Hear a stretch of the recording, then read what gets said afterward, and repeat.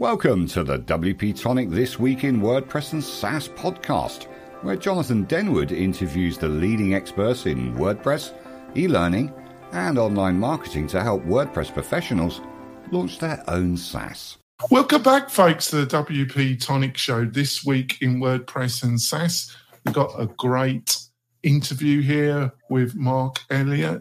He's a cybersecurity expert, worked for the CIA and other government entities.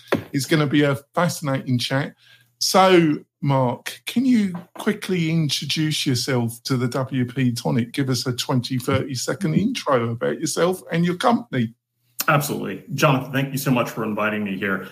So I currently run Comar Cyber, and we are a company that does cybersecurity training and consulting. Career-wise, I started out in the State Department, in the Foreign Service years ago, back in the 90s. Pretty much pre-internet as we know the internet commercially today. And then after that, in the late 90s, as the internet was really taking off, I left to start an internet company that focused on cyber privacy and cyber security. The idea was to actually have an ISP that would let people surf anonymously and for free and send encrypted emails. This was decades ago, of course, and investors didn't really understand the value of internet privacy back then. So it was rough sledding. Then moving along, the internet, there was the big internet bubble, the internet crashed, and then after that, 9/11 happened. So after 9/11, I thought I ought to see if I can actually apply some of my skills to these pressing international problems and cybersecurity in the realm of international security. So I applied to the CIA, and they accepted me. I was a case officer for a number of years there. Conventionally, out in the mainstream media, common media, they would call us spies, but we actually run spies. We're the people who recruit spies. But that's fine. If anybody wants to call me that, that's fine. I won't stand on principle on that. But in any event, so that's what I did for a number of years. So I went through all the standard case officer training, learned how to do all the spy stuff. And then worked for a number of years, but my specialty was cyber. So did a range of things in the cyber realm, but as it related to the human side of it, again, looking for people with access to cyber information, that type of thing. Oh, well, that's great. So we'll delve more into your past, sure, absolutely, in the interview. So, Andrew, would you like to quickly introduce yourself to the tribe? Sure, I'm Andrew Palmer from Bertha.ai, and it's an AI copywriting WordPress assistant built into WordPress so you can write where you work. That's great. And before we go into the main meat and potatoes of this great interview, we've got a small break. And for our major sponsors, we'll be back in a few moments, folks. Allow us to introduce you to Castos, our major sponsor. If you're looking to get into podcasting, Castos is for you.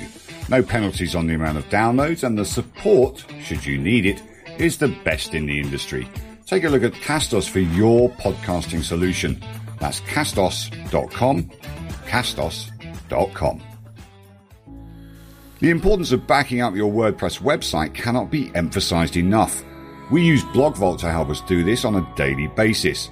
With free staging, migrations, and on the pro plans, malware scanning and autofix, BlogVault is the professional's choice when managing just one website or many.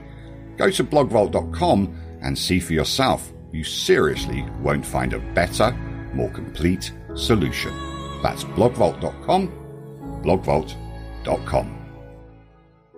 We're coming back. I just want to point out that some of our sponsors have got some great special offers for you, the tribe. To get access to these offers and some great recommendations around plugins, services, and anything else that you might find useful, all you have to do is go over to WP Tonic /recommendations, and all the goodies are there. So, Mark, Obviously, it's interesting times we're living in, and cybersecurity, to say that it's in the news almost every day would be a slight understatement. What do you see as some of the biggest threats and things on the radar that keep you up at night yourself? I know you're a sound sleeper, Mark, but what are some of the things that you think are really on your radar at the present moment when it comes to cybersecurity? Jonathan, that's a great question. And it's a lot of the same things that we've been facing for a number of years now. Ransomware, phishing, boss impersonation, those types of things. The thread that they all have in common, though, is that almost all of these are human factors threats. These are not esoteric zero-day hacks, that type of thing, that highly trained hackers are using to breach companies or individual systems. These are things that can be defended against, and certainly in terms of companies should be defended against as a matter of policy. But again, it comes down to the human factors. It's things like social engineering, people tricking or attackers tricking employees into giving away passwords or access that they shouldn't have, those types of things. Phishing scams. And again, the boss impersonation types of things like I talked about. If you don't have policies in place in your company to verify when certain types of directives are given, that's a human problem. It's not even a cyber problem, but of course it leads to a cyber problem because it opens the door to it.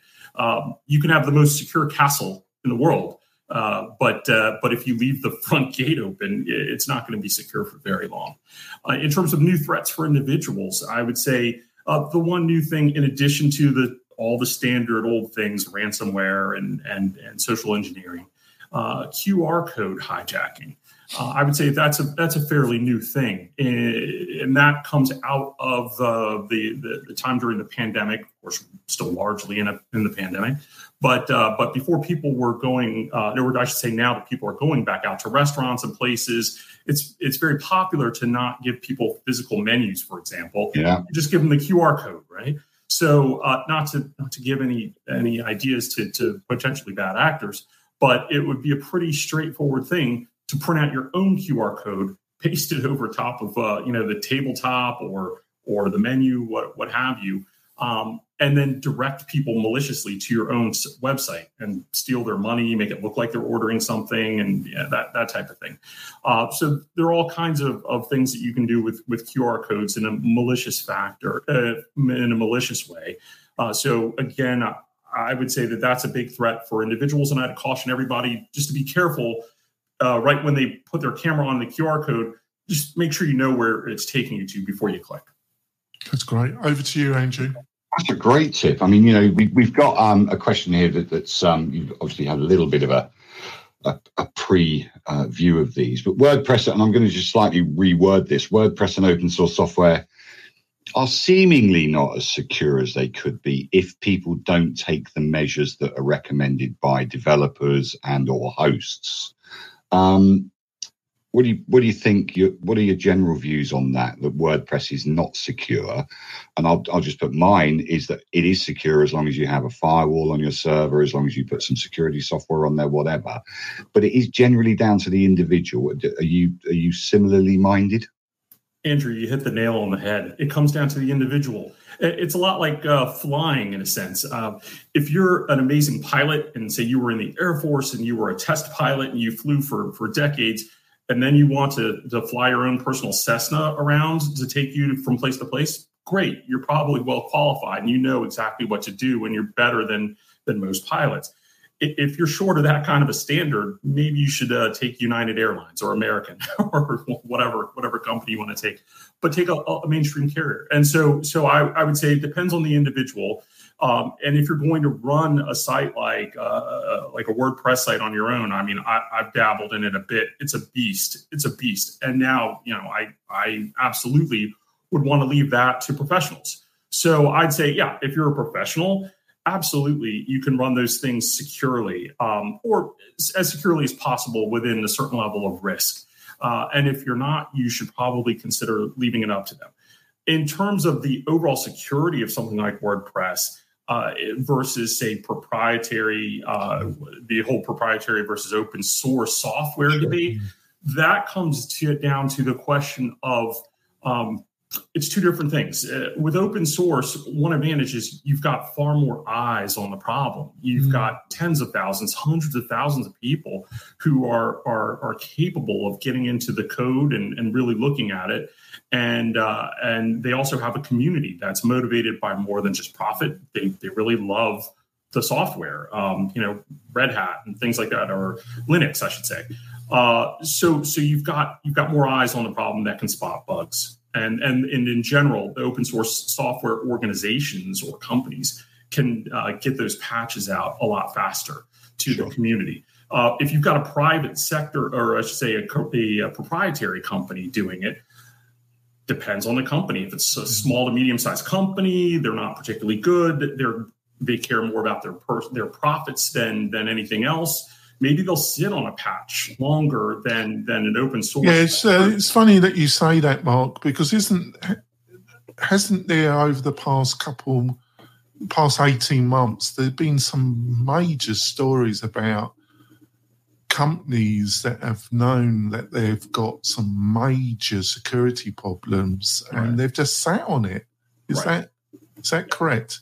Absolutely. As well as companies that should have known better, that should have had better security implementation, like SolarWinds. I mean, that's just a classic. Yeah, that's the one that comes to mind, Mark. Can you give a quick outline of what that was? Sure. So SolarWinds, it appears that it was compromised by a foreign threat actor, likely a foreign government threat actor. And I'll admit that's a high level threat. But part of the issue was in terms of, it seems that their review of their software was not as thorough, and their internal process for checking the security of their software was not where it should have been. And then, of course, when all the revelations came out, I believe they tried to blame it on a low-level staff or maybe even an intern for having a bad password, and that's just not acceptable. So yeah, absolutely. They're playing. What was their software? What did it? Because that was the problem. It was utilized in the stack of a lot of IT. Mm-hmm. A lot of IT companies and the U.S. federal government too. So that was a big problem, possibly a problem for national security when you get to that level. So right, it affected a great deal of people and organizations. The corollary to that is you take a look at a company like Apple. Nobody can see the proprietary software that Apple runs in terms of its security. It's really hard to judge as an outsider, but Apple has a tremendous reputation. You can look at the people they hire, and you can look at their track record and their commitment to security. So yeah, I would say that you can be safe using proprietary, you can be safe using open source, but you have to take different types of precautions. Right. So I think in general, what you're saying is you've got to really take it on a case-to-case basis. You can't just draw a broad open source is not secure. Priority software it's much more diverse than that. Exactly. That's right. Exactly. I got a follow-through questions. I'm going to drop question 3 because I think it would be duplicating question 2, but it's a follow-through question. Would you agree that these gangs, these criminal organisations, do you think that a lot of them are kind of quasi-government supported, i.e. they're based in Russia, China, North Korea, other countries? America. And do you think that they're freelancers, but they're also in some way supported by these governments in a kind of bounty, or when they crack, that they are supported and also have the protection of these governments because they're also useful to some degree? Am I on the right track, Mark? Spot on, Jonathan. Spot on. And there are multiple different arrangements that these types of gangs have. So in certain countries, these gangs are just allowed to operate freely as long as they don't go after members of that country, that type of thing, or neighboring countries that they're allied with. And then sometimes they have to pay a percentage of their profits to the government, like protection money, kind of like a protection racket. Other times they are forced to work for the government because the government has caught these guys hacking illegally, and they say, look, you used to do it for yourself, now you're going to do it for us. And they're not formally part of the government, but they're absolutely doing things on behalf of their government, whether they want to or not. All this has been proven out time and time again in open source reporting. I don't think there's any doubt about that. So we here in the U.S. are kind of at a disadvantage in terms of going against a setup like that, or defending against something like that, because we're used to either having a binary threat of something like, is it a government threat or a criminal threat? Yes or no, that type of thing. But now you're looking at something that's in between, and they've got the protection, the legal protection of living in another country and doing their attacks from there. Yeah, the reason I asked you this question, because we're going to go for our break soon, is that I think there's this perception that it's still some teenage hacker in a basement. And some of it is. There was a notorious case in the UK. He hacked into a number of US state, and he'd got Asperger's syndrome, and there was a drawn-out case. And there's been a couple others. But in general, this idea that it's a teenager or some skilled hacker, the reality is it's large teams, quasi under the support of governments. Would you agree with that, Mark? Yeah, absolutely. There are a number of different groups and gangs out there that do this type of work, almost to the point of being fairly corporate about them. Emails that have been captured by I guess, I don't know, counter hackers, white hat hackers. They've seen how these guys talk about salaries and money and getting vacation time, things like that. So no, these are very well organized gangs. Reminds me of my time in Bogota, Colombia, decades ago now, and you had gangs kidnapping people down there for profit, and a lot of that was a very corporate type of thing.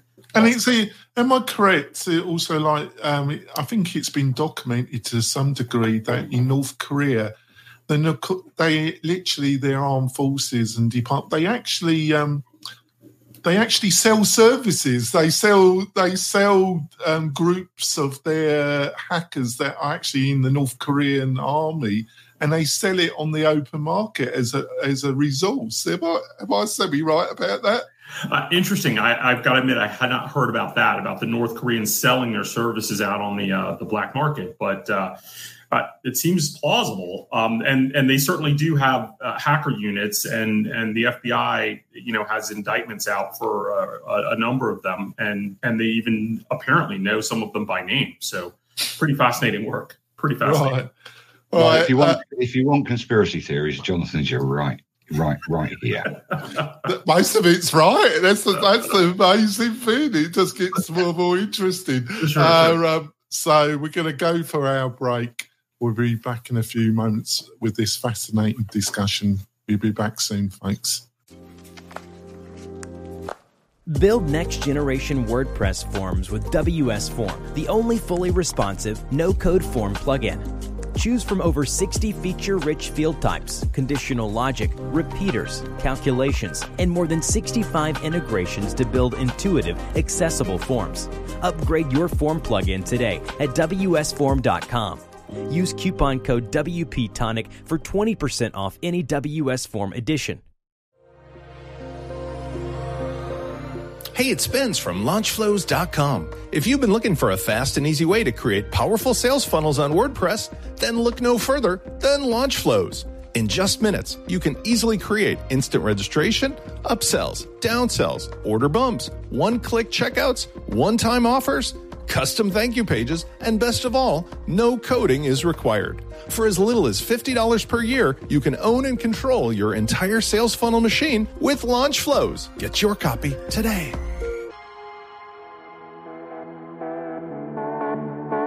Hey, Tribe, are you trying to scale your agency but struggling to find time to work on your business because you're always stuck working in your business?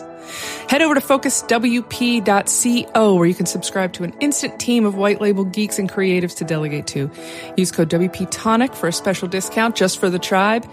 With Focus WP, you don't have to worry about hiring, firing, or any other HR nightmares. Just submit a ticket and your new team will dive in. Focus on what you love, outsource the rest.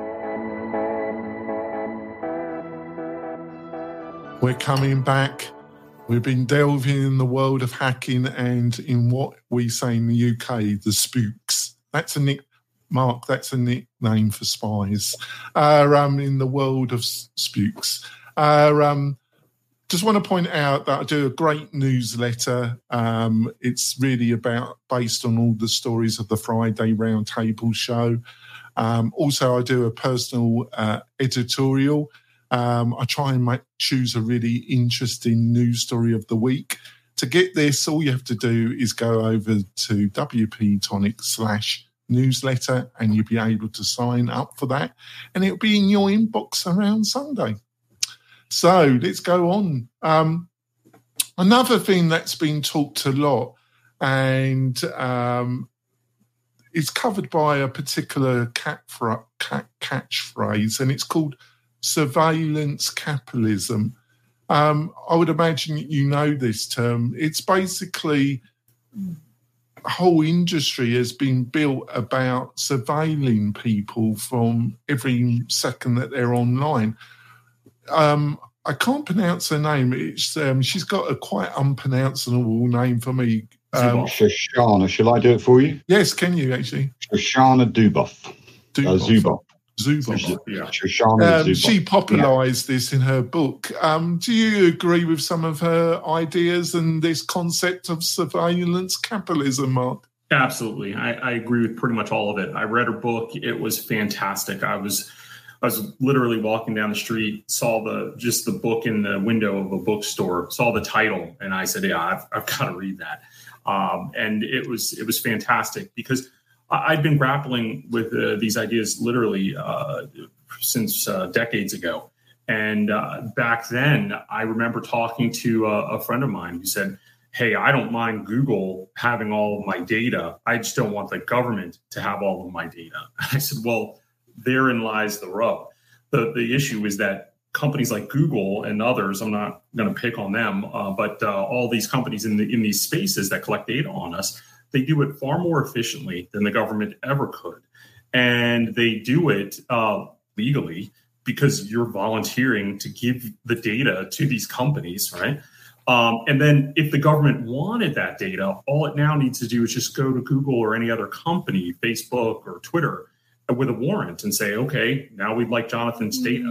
So, well, I'm going to put to you, isn't the relationship, and Andrew's going to laugh at this, isn't the relationship even a bit more tighter than that? You know, we've discussed these foreign governments and their relationship with these foreign gangs, whatever you want to call them.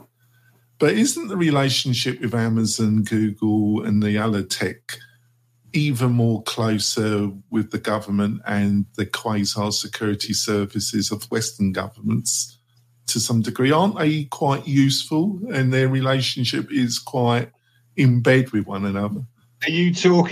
Sorry, Mark, I'm going to just add to this question. Sure. Are you talking about tax breaks? Maybe if, like, the government... Well, then, you know, Google's obviously Google's a very monopolistic entity, much more than Microsoft was in the 90s, but there is no movement to threaten their monopoly and break them up. I only presume the reason is that they're protected to some extent because they're very useful to certain entities in the US government. Jonathan, that's an interesting theory indeed, and let's unpack it. And here's how I'd go about doing that. You take a look at a few things. For example, not too long ago, a number of Google engineers said that they refused to work on a project because it went to the Department of Defense and they didn't want to be involved in militaristic things. If the government had some kind of a thumb on Google, they could have just suppressed all of that. It would have never come to light, and they'd be making whatever it is that they wanted for them. The other thing is the companies are quite independent in terms of what they're allowed to do under our laws. If there's some kind of a secret agreement with the government and those companies, I certainly don't know about it. But again, as far as I know, and as far as I've seen, if the government wants data from those companies, they have to go with a warrant through an actual legal process. There's got to be a certain bar for that process to start. It can't just be on a whim. And again, there are a number of examples where social media companies or tech companies have actually refused the government on things that were quite significant. Like, for example, when Apple refused to unlock the phone of two people who had committed terrorist shootings a number of years ago. They refused to do that. You would think that if the government had some kind of a backdoor or some kind of a secret alliance with them, out of any case, that would be kind of a no-brainer. Hey, give us the information on these phones so that we can maybe prevent another terrorist attack, that type of thing. But whereas all they really needed to do to unlock those phones is go to the local mobile guy in the shopping mall, like the rest of us do. Maybe. But in any event, so that's my concept on. Yeah, sure, Mark. Yeah. Over to you, Andrew. Well, this is going to be the last question because unfortunately I've got a meeting that I must attend at 5:30ish. I can be a minute or so late, and I know Jonathan's got it, and I know you're a busy guy as well. But I'm not going to go to question 6. But so there's been a lot of talk about TikTok, Chinese company grabbing data. It actually can, when you allow TikTok to be an app on your phone, it can scan the whole of your phone. There's been a lot of talk about that. Right. It's user permissions. So we've allowed them to do that. If you read the reams of terms and conditions that all these apps have, you will be aware of, which you never do because it is literally reams of information, thousands of lines. Right. Do you think it's a security threat, TikTok? I do. And people have said, well, how is this different from any other app that collects data? A couple of things. First of all, as you pointed out, Andrew, TikTok collects a lot more data than most apps. And then they also do the biometrics facial scanning, so it's got facial recognition and it's asking for permission to use your microphone and your camera at any time. Not just when you're doing, your TikTok type of videos. So once you grant that permission, they can take all that stuff whenever they want it, and all of it goes to China. And China has a lower bar for accessing that data than the U.S. It's one way of putting it, Mark. Right. And so that I think is the concern. Honestly, I've downloaded apps before, particularly on non iPhones, on Android phones, and I downloaded a flashlight app, and it said, user permissions. Do you grant permission for the access to the microphone and the camera? I said, what is a flashlight? Need access to the light, for God's sake. Yeah. So I quickly deleted the app, and so there you go. But once again, it's a social engineering problem because everyone's giving that permission, and the government can't just step in really easily and tell consumers, hey, you can't use that app. In the government, they could say, hey, if you're in the military, you can't use it. If you're in certain agencies, maybe you can't use it, that kind of thing. But to the rest of the public, they can't do it. And that goes back to Zuboff and the surveillance capitalism issue. All these tech companies have managed to navigate a path in between law, culture, and societal norms to extract troves of data that no one could ever have foreseen, and they do it all, legally because it's extraordinarily hard to regulate in capitalist democratic societies. Yeah, I'm gonna end the podcast part of the show. I do want to ask question 6, but Andrew needs to go. Sure. So I'm going to end the podcast part. So, Mark, what's the best way for people to find out more about you and what you're up to? Come to our website, comarcyber.com, COMAR cyber.com. and reach out to us there. We're also on LinkedIn and Facebook. But comarcyber.com. I have all the links in the show notes, folks. So, Andrew, what's the best way for people to find out more about what you're up to and your thoughts? Bertha.ai and at Arnie Palmer on Twitter. And I'll communicate with anyone. I'm like that. That's great. We're going to continue the discussion after the show. I'm going to ask, I've got a question about Edward Snowden. I'm sure Mark is going to be very entertaining on his thoughts about Mr. Snowden. You'll be able to see the whole interview plus the other couple of questions on the WP Tonic YouTube channel. Go over there and watch the whole interview. And please subscribe to the channel. It really does help the podcast and WP Tonic.